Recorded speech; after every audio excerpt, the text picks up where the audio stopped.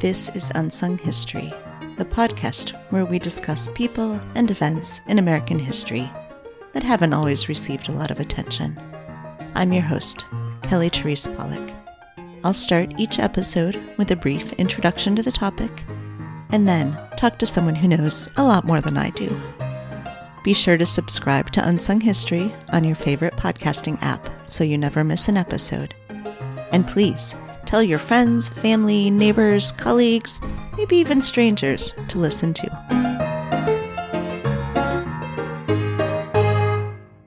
This week, we're digging into the mysteries of the Great Fire of New York City in 1776.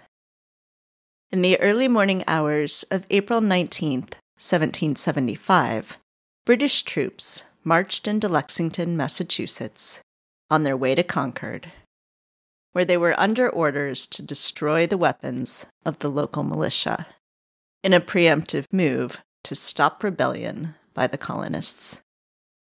However, the militiamen had been warned by spies in Boston that troops were coming, and they met the troops on the Lexington Green.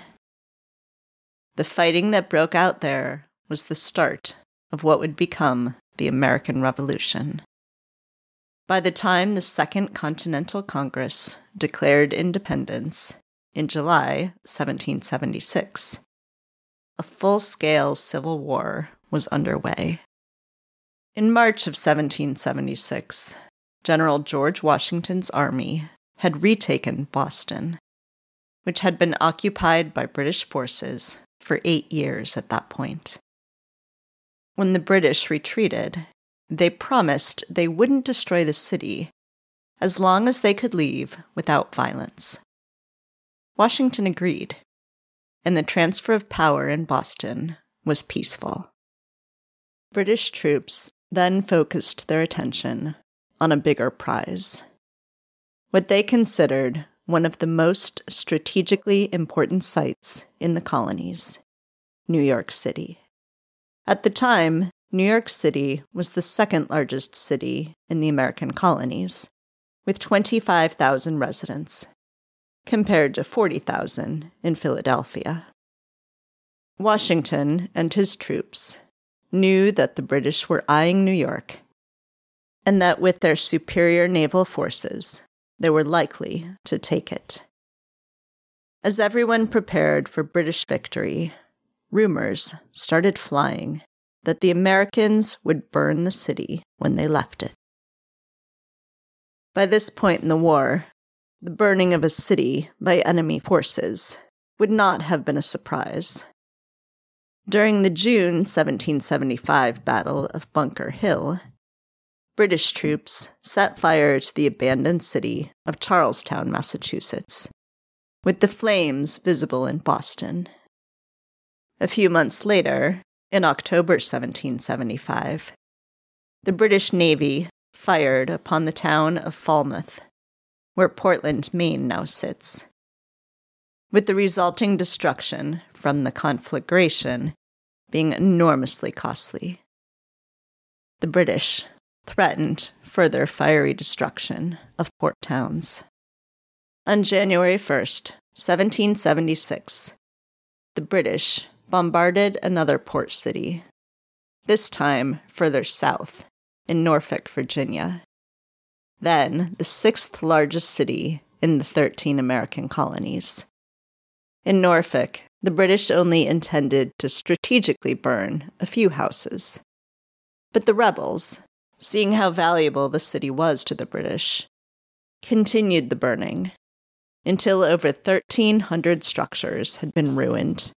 In blaming the British for the fire's origin, the rebels hoped to recruit Southerners to the revolutionary cause.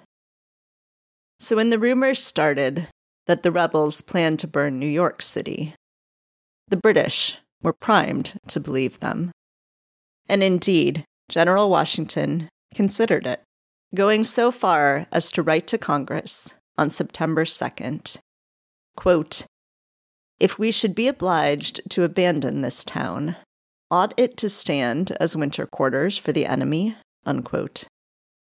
The President of Congress, John Hancock, replied to Washington on September 3rd, quote, Congress would have a special care taken in case he should find it necessary to quit New York, that no damage be done to the said city by his troops on their leaving it, unquote.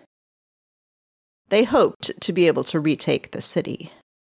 That hope was in vain, however, as the British would maintain their occupation of New York City until the war's end. By this point, in early September of 1776, retreat by Washington and his troops was considered inevitable. The British had already forced them from Long Island in late August. On September 15th, over 12,000 British troops, under the direction of General William Howe, landed in Lower Manhattan, driving the rebels from New York City. They withdrew to Harlem. Washington was disappointed in the conduct of his troops, who had fled without discipline, plundering as they went. But none of them had defied orders by setting fire to the city. But just days later, shortly before midnight on September 20th, a shopkeeper in New York City witnessed a wooden shed on fire near Whitehall Slip at the southern tip of Manhattan. From a transport ship nearby, other people saw the fire spread and what seemed like a second blaze erupt. They weren't alone in seeing multiple fires originate, with reports of 5, 15, or even 50 separate fires. During the night, as firefighters and residents battled the flames, they caught people, both men and women, whom they suspected to be, at best, obstructing the firefighters, and at worst, setting the fires themselves. Some of these suspects were sent to prison, but some were executed right on the street that night, often leaving no record of who they were. By morning, when the wind finally shifted and the fire died down, a fifth of New York City had burned, including Trinity Church, then the tallest building in the city, with a 180-foot spire. The British blamed rebels who had remained behind in Manhattan for the Great Fire. But the rebels, for the most part, were not claiming responsibility. Whoever started the fire, and on whatever orders, Washington only regretted that it hadn't done more damage. Writing to his cousin, quote, Providence, or some good honest fellow, has done more for us than we were disposed to do for ourselves, as near 1/4 of the city is supposed to be consumed. However, enough of it remains to answer their purposes, unquote. Joining me now to discuss the New York fire and the question of who started it is Dr. Benjamin L. Karp, professor and Daniel M. Lyons Chair of History at Brooklyn College, and author of The Great New York Fire of 1776, A Lost Story of the American Revolution. But first, here's my son, Teddy, reading from a poem published in 1780 titled Conflagration. 'Twas night, no friendly star appeared on high. Tumultuous clouds involved the sullen sky. Happy once more to gain my long-lost home, I felt secure and dream of joys to come. Happy once more repose my aching head, while royal banners round my dwelling spread. Wrapped in soft slumbers I no longer hear the murmuring winds that spoke the tempest near, the sentinel's voice, the ship bell's distant sound, that marked the moments as they journeyed round. Sudden I start. What means that dismal cry? Fire, fire, awake, behold destruction nigh. To the high roof in trembling doubt I flew. The dreary prospect opened on my view. The engine's roar, the carman's rattling wheel, the fireman's cry, the soldier's glittering steel. Grief at each heart, in every face amaze. The town all uproar, and the heavens ablaze. Enormous ladders scale the tottering wall. The lofty roofs in smoking ruins fall. Vast flakes of fire before the tempest fly, and tinge with blood the sailing clouds on high. Wide and more wide the flaming torrents roll. No art can check them, and no force control. Hi, Ben. Thanks so much for joining me today. Thanks so much for having me. Yes, I have not done a whole lot of thinking about the American Revolution very deeply, so I'm super excited to talk about this with you. Wanted to start by asking just how you got interested in this topic. I think this is your third book, so why now? Why did you write about the Great Fire? Yeah, this is my third book, but it's actually a topic I've been interested in since I was an undergraduate. I actually wrote my senior thesis on firefighters and the American Revolution. And that was based on a very bad junior year seminar paper that I wrote on fire and the revolution connected in some vague way. But that was when I first started reading about the fire. And that's the first time I got a look at one of the manuscript sources that's really at the core of my book, which is these 40 odd interviews conducted by the British in October of 1783. Now, records like that you would think would be at the British National Archives over in London, but they are in fact at the New York Historical Society on Central Park West, which is a whole other story. But anyway, I first got to look at those when I was an undergraduate. And so the fire has kind of been in my head for almost more than 25 years, I think. I published an article on it back in 2006, but I felt that it deserved a longer treatment. I had always thought that my second book was going to be on the destruction of towns, cities, and native settlements during the Revolution. And I don't think I'm ever going to write that book, but I see this as a kind of great case study of the issues surrounding destruction and the American Revolution.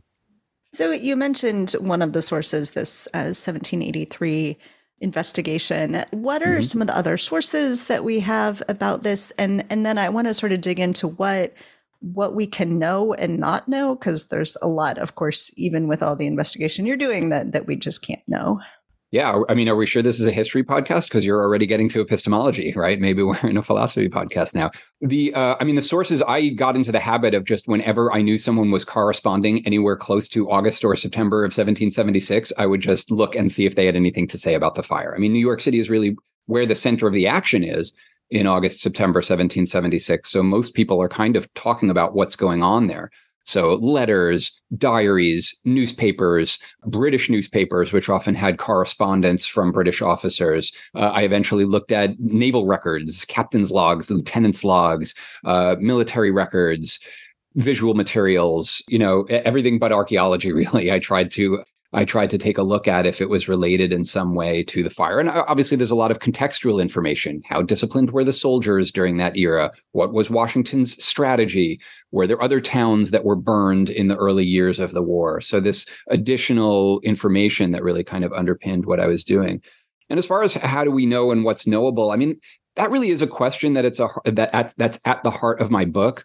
But the truth is that's at the heart of every book. It's just that very often historians just kind of proceed with a lot of unquestioned assumptions. Like, do you have to be skeptical about everything? Well, yes, but does that mean that skepticism prevents you from saying anything at all? No, not necessarily. What is the standard of proof that historians need to use? Does everything need to be beyond all reasonable doubt, the way we would have for a criminal trial? Or is a preponderance of evidence plus good contextual knowledge enough for us to be able to draw good conclusions? So I used all of the written information I had at my disposal. I recognized that the people who wrote these things had their own biases and had their own preconceptions. I tried to filter that out. I tried to match different sources against one another and assess their reliability. And I came up with the best conclusion that I could.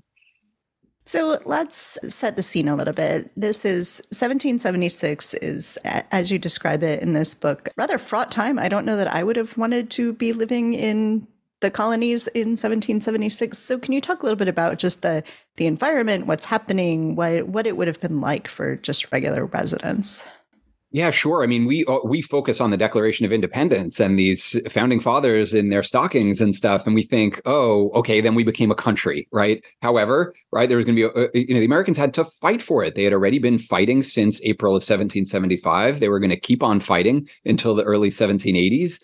They had their work cut out for them, and what you have is a British army that's coming down on the North American colonies like a ton of bricks, something like 40,000 soldiers and sailors, or 30,000, I'm blanking on it, British soldiers that are sent with this mission to pacify this rebellion, possibly by making peace overtures, but if not, by conquering this upstart army that Washington is at the head of.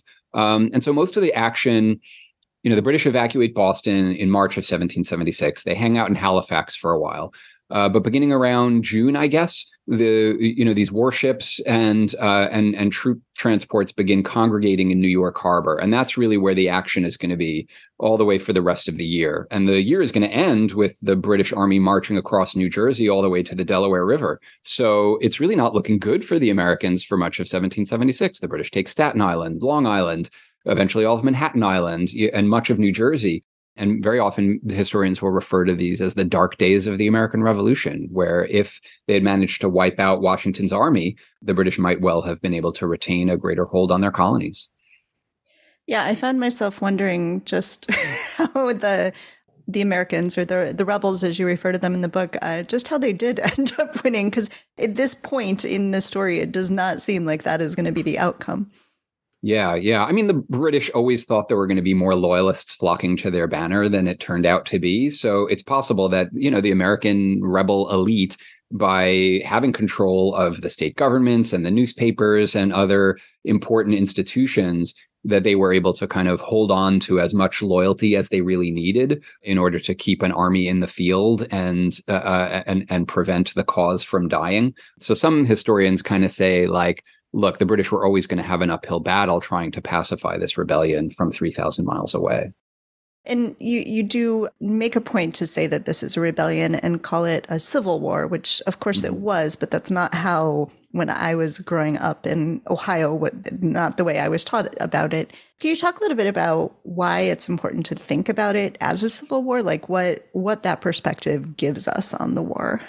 Yeah, I mean, the idea of a revolution as a civil war is not new. The earliest historians of the revolution, going back to the 1790s, referred to it as a civil war. They understood that these were English-speaking Protestant people against one another for the most part, although obviously there are aspects of the war that also involve the Spanish, the French, a variety of native nations, of course, and enslaved people had an important role to play during the war as well. But as far as the main belligerents, the United States and Britain, we are talking about a civil war scenario in which it would not be obvious just from looking at someone or speaking to them or knowing what their family background was that they would be siding with one side or another. And so you really do have communities that are torn apart in that respect, and relatives who would never see one another again. So these are some of the things that make it a civil war. And we can see it as a kind of middle civil war in a way between the English civil wars of the 17th century and the American Civil War of the 19th century, right? This was the 18th century's English-speaking Civil War in which the American colonists essentially decided that they wanted to be able to trade on their own and be in charge of their own government. The 13 colonies in the Western Hemisphere that rebelled were maybe, by some counts, 13 out of 26, right? There were plenty of Caribbean and Canadian colonies that stayed in the British Empire. And so you really see a kind of reshuffling of the New World as a result of this conflict. And people living through this experience felt that on the ground. Which army might offer emancipation to the enslaved? If indigenous people were going to ally themselves with one group or another, which would be a better bet? If you're an ordinary person living within striking distance of the British or American army, whose side are you going to be on, right? These are all questions that the people of the time really had to ask themselves. So let's talk some about New York City. So New York at the time is not the biggest city in the American colonies, not yet. And I'm about to go see Hamilton again, and I am trying to imagine the New York as it actually was, with this vision of Alexander Hamilton, coming to New York and everyone singing how it's the greatest city on earth. It's not this like grand place at the time. So can you talk a little bit about what New York was really like and the strategic importance of it in this war? Yeah, I mean, New York City has 25,000 people, and it is, and you could walk from one end to the other very, very quickly. I mean, so we're talking smaller than a lot of college campuses nowadays, like a pretty small place. Yes, there are a lot of newcomers and sailors coming in, farmers coming in and out of town every day. But for the most part, for the residents of the city, they may well have recognized everyone else in it, one way or the other. Or at least people would look familiar, and certainly the important people would be known to everyone. It's a commercially very important place. It's an ethnically fairly diverse place. It is very much a slaveholding city, 14% African American. So all these things were very important, religiously diverse. All these things were very important on the eve of the war. As the war descends, everyone understands that it's going to be strategically a very important place because New York City is the key to markets and potential troop movements in Long Island, Connecticut, the Hudson River Valley, and New Jersey. And the Hudson River, in turn, potentially gives you access to Lake Champlain and then Montreal and Quebec beyond that. So everyone knew that New York was going to be of immense importance. It divides New England from the middle and southern colonies. It was going to be an important place for either the British or the Americans. And for the Americans in particularly, if the British took it with their superior navy, it was going to be very difficult for the Americans to then dislodge the British from that post. And the people who lived in New York at the time, is this a mix of loyalists and rebels? Like, what does the population look like? Yeah.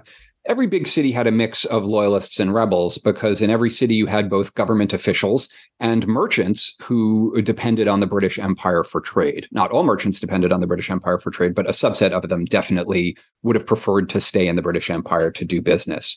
New York had a reputation, particularly among New Englanders, fairly or unfairly, for being more loyalist, for being more reluctant to revolt. That didn't mean there wasn't a robust rebel presence that had resisted the Act of Parliament over the previous dozen years. But for one reason and another, the New Englanders definitely had stereotyped New York City as a place with more loyalists, as a place with more strident Anglicans, in other words, leaders of the Church of England.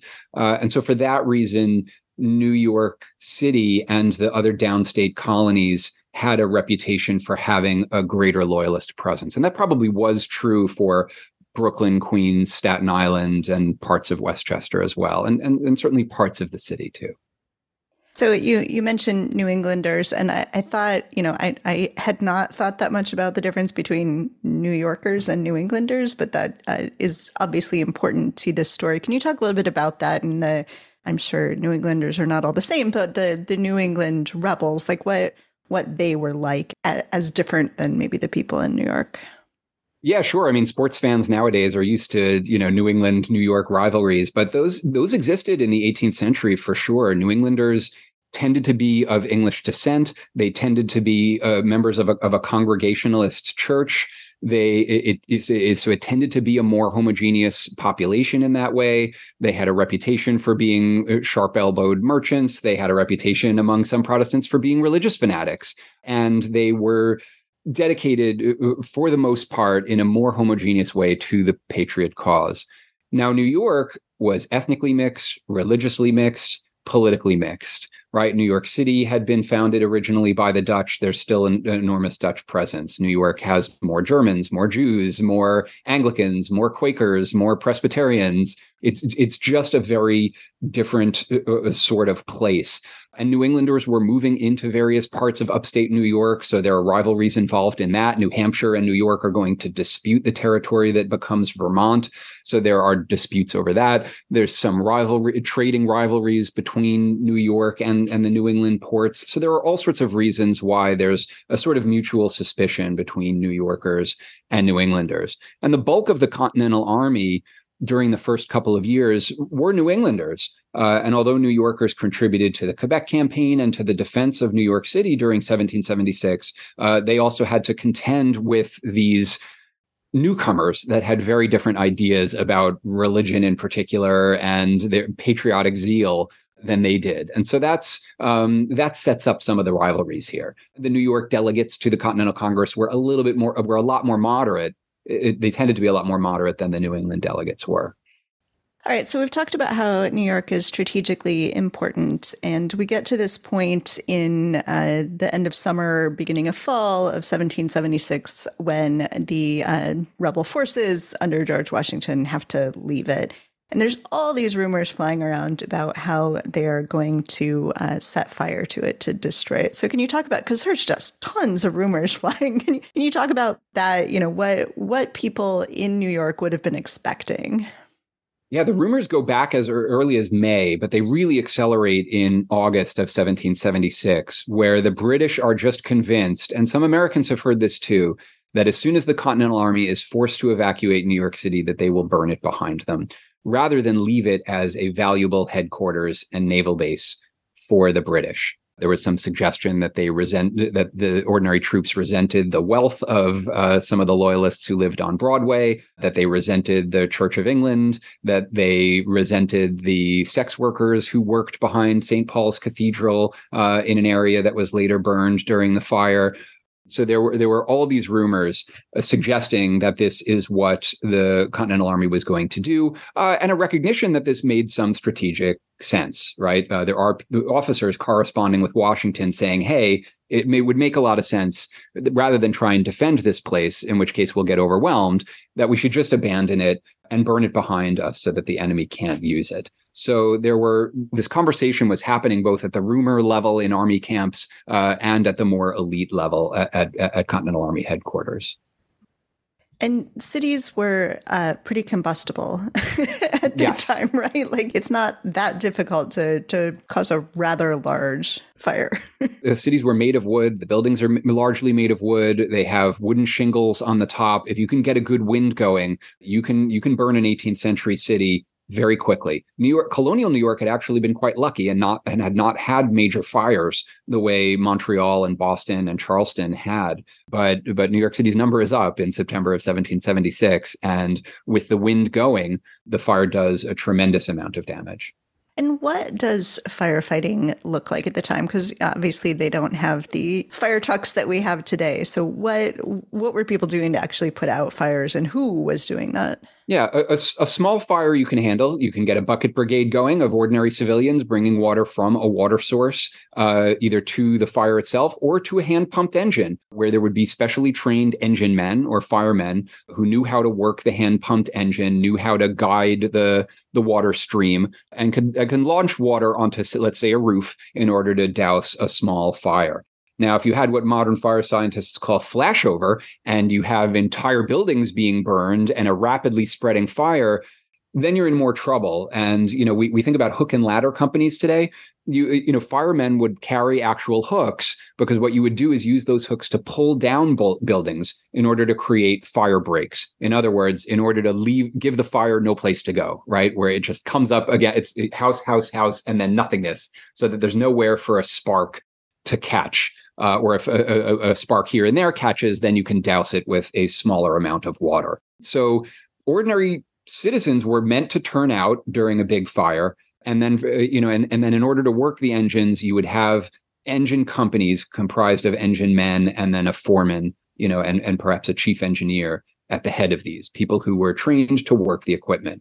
Now, on the night of September 21st, 1776, New York City had been occupied by the American Army from, April and before until September, and had now been occupied by the British Army for 6 days. So you can imagine that a lot of ordinary civilians weren't there. A lot of the firefighters weren't there. A lot of the firefighting equipment would be broken or in disrepair. And in fact, even the church bells, which would sound the alarm in the middle of the night in the event of fire, those had been removed by the American Army in order to be melted down into brass cannon. So New York City was kind of not in a very good position to respond to a fire emergency at that time.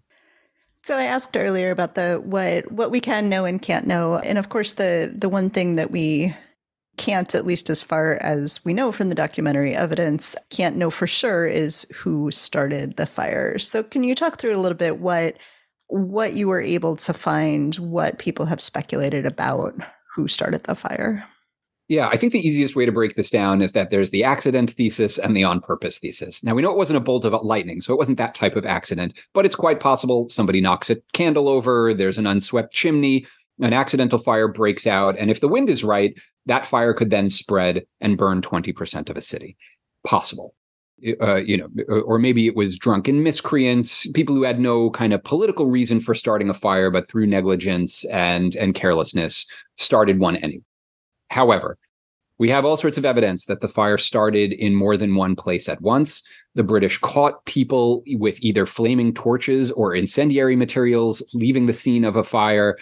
So there was all sorts of eyewitness testimony suggesting that the fire did not just start accidentally and then spread naturally, but that there were multiple points of ignition, suggesting a purposeful act. Now, who specifically did it is very hard to nail down. We know that the British captured a number of people and that they executed maybe 6 or 7 people on the spot, which under the laws of war you were allowed to do when you caught an incendiary in the act. Some of these people have names. Some of them only have the barest characterization, a mixed race man, a woman, and others are, their names, I imagine, are completely lost to history. Do you think that there is any chance that there is documentation out there somewhere that we just haven't found yet? Or is this probably something that just this is the most we're going to know?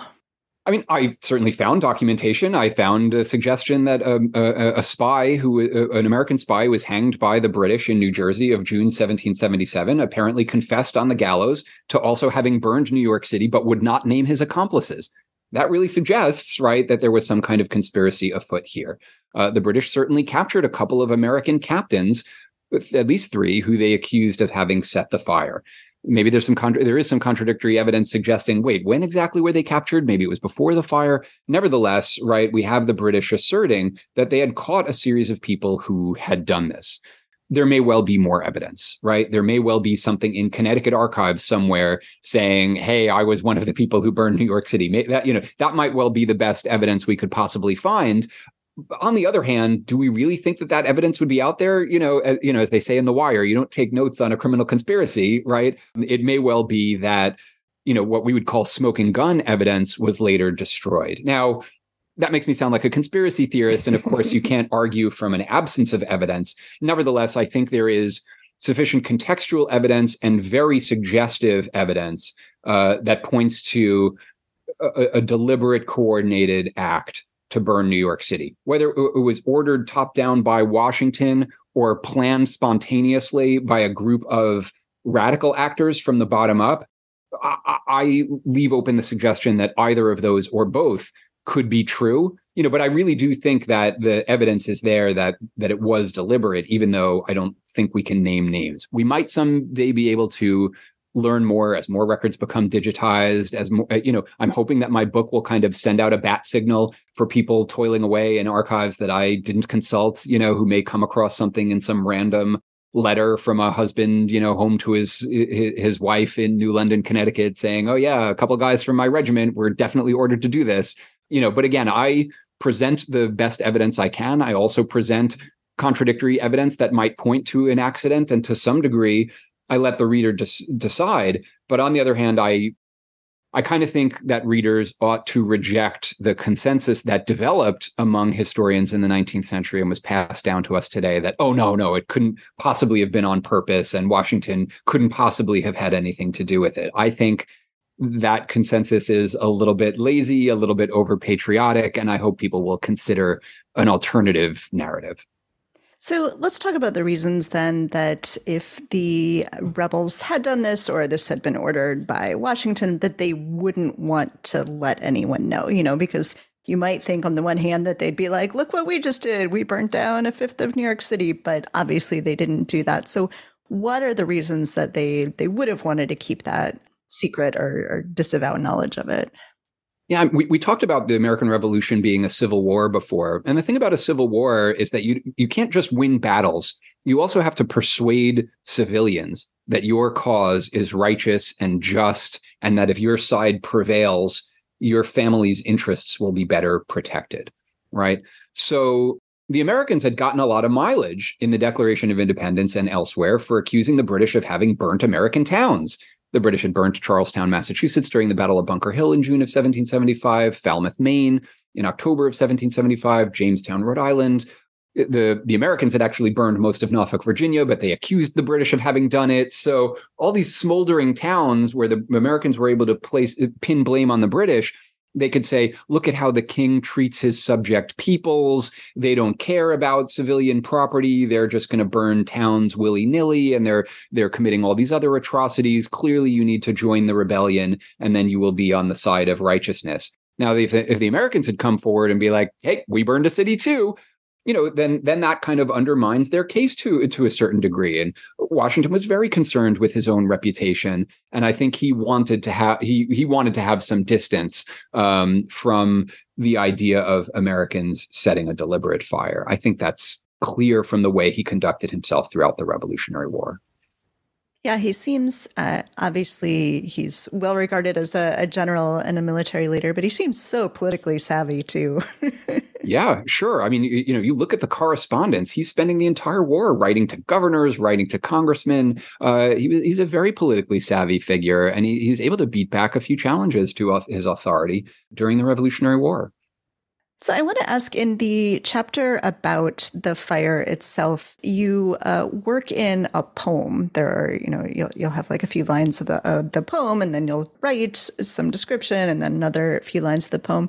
So I wanted to ask a little bit about what that poem is and why you chose to frame it this way.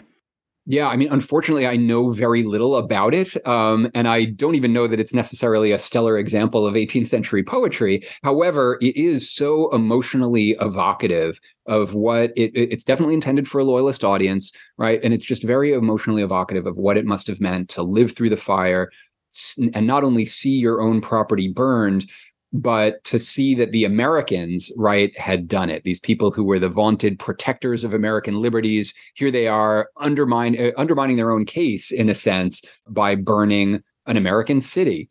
And so I tried to intersperse that narrative evocation of the fire with, by supplementing it with other kinds of evidence. What did eyewitnesses say? What did correspondents say? How did the newspapers report on it? How did various diarists report on it? So that I could just create the most vivid, but also the most accurate picture of what had happened. Because, of course, it's a confusing situation. And even an eyewitness, once they sit down at their desk to write, who knows whether their perceptions of what was happening around them amid all the noise and smoke and blistering heat, who knows whether their perceptions were actually accurate. And what's interesting to me is that there was enough of a consensus among the loyalists that the Americans had done it, that you were able to kind of concretize that in poetry.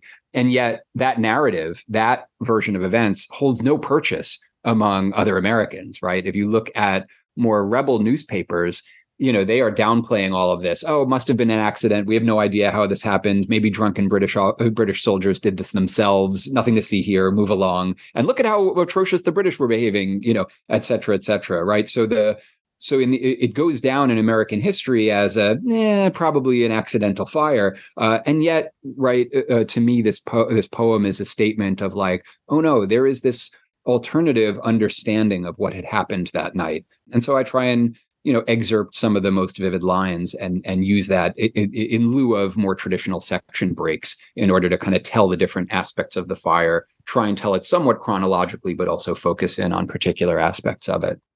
You mentioned toward the beginning that one of the best sources we have for this is in 1783 when they're doing this investigation. So why were they doing this investigation? And 7 years later to try to figure out what was going on? It's shortly before the British leave New York. Yeah. Yeah. I mean, to me, the biggest mystery of the fire is who did it, right? And why. And then the second biggest mystery is why did the British bother to investigate it in October of 1783 when everyone knew it was all over? They're just waiting for the formal treaty to arrive. The civilian soldiers had largely evacuated by then. It was really just the last few regiments that were still due to embark. And then Guy Carleton, who is the last British commander-in-chief, he commissions 3 of his officers, including his head of espionage, to kind of say, all right, before everybody scatters to the 4 winds, let's gather 40 people together, ask them what they knew about the fire. Now, why does he do this? Carleton never says, I think that he did it for a few different reasons. He saw that the American states were seizing a lot of loyalist property. And as justification, they were saying, well, of course, we have to take some of the loyalists' property. Look at what the British Army had done to a bunch of American cities, right? And so what I think Carleton was trying to do was balance the scales a little bit and say, well, hold on.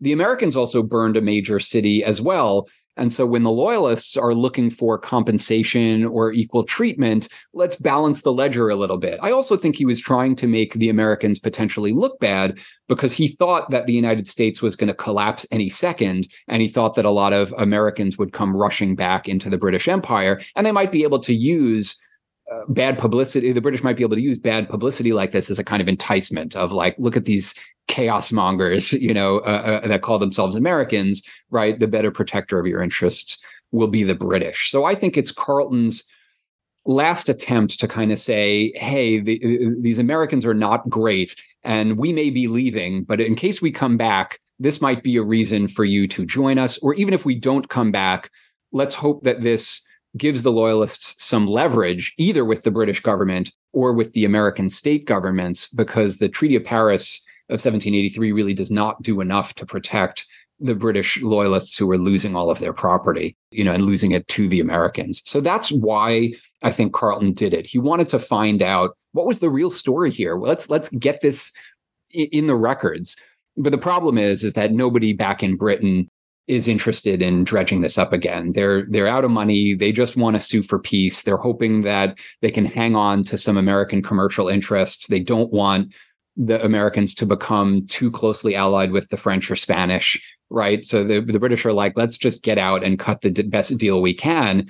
That comes at the expense of Native Americans, of course. It comes at the expense of loyalists. And, it comes at the expense of, having a truer reckoning for this fire. And so going forward, right, the Americans are going to kind of have this story to themselves to kind of say, yeah, fire, not so important. If you want to see somebody who really destroyed a lot of towns, look at the British Army. Boy, we're glad we, left that empire, without a kind of counterbalancing force, with some, exceptional dissenting voices. About once every 20 years, someone would pop up and be like, I've looked at this evidence and it kind of looks like the Americans probably did it. And so I'm trying to be one of those other lone voices in a way, because many historians since World War II have been like, yeah, okay, Washington says some suggestive things here that he knew more than he's letting on, but I don't feel comfortable saying that the Americans definitely did it. I'm trying to open the door to be like, let's be a little more comfortable with saying that the Americans had done it. Well, your book is terrific. How can people get a copy? Thanks so much. Well, wherever books are sold, they're working on both a paperback and an audiobook, as I understand. The price on Amazon is very low at the moment, but of course, one should support one's local bookstores or the Yale University Press itself. And and then just be on the lookout for other editions. Well, Ben, thank you so much for joining me. I really enjoyed having a chance to think a little more deeply about the revolution, and this will be top of my mind when I go see Hamilton. All right. Thanks, Kelly. For 12 long hours with unabated force, the angry demon held his vengeful course. One vast extent of desolation round, and ruins piled on ruins pressed the smoking ground. Come, meek-eyed pity, view a scene like this, and mourn the uncertainty of earthly bliss. Come, mild compassion, with endearing grace, receive the wretched to thy warm embrace. Console the orphan weeping at thy door. Oh, clothe the naked, feed the famished poor. Fly hateful discord, deadly faction cease. Return ye joys of all enlivening peace. Then shall our fields their grateful tribute bring. The weak be cherished, and the poor man sing. No fears shall damp us, and no distress annoy, but universal nature shout in strains of joy. Thanks for listening to Unsung History. Please subscribe to Unsung History on your favorite podcasting app. You can find the sources used for this episode and a full episode transcript at unsunghistorypodcast.com. To the best of our knowledge, all audio and images used by Unsung History are in the public domain or are used with permission. You can find us on Twitter or Instagram at unsung__history or on Facebook at Unsung History Podcast. To contact us with questions, corrections, praise, or episode suggestions, please email kelly@unsunghistorypodcast.com. If you enjoyed this podcast, please rate, review, and tell everyone you know. Bye! MSW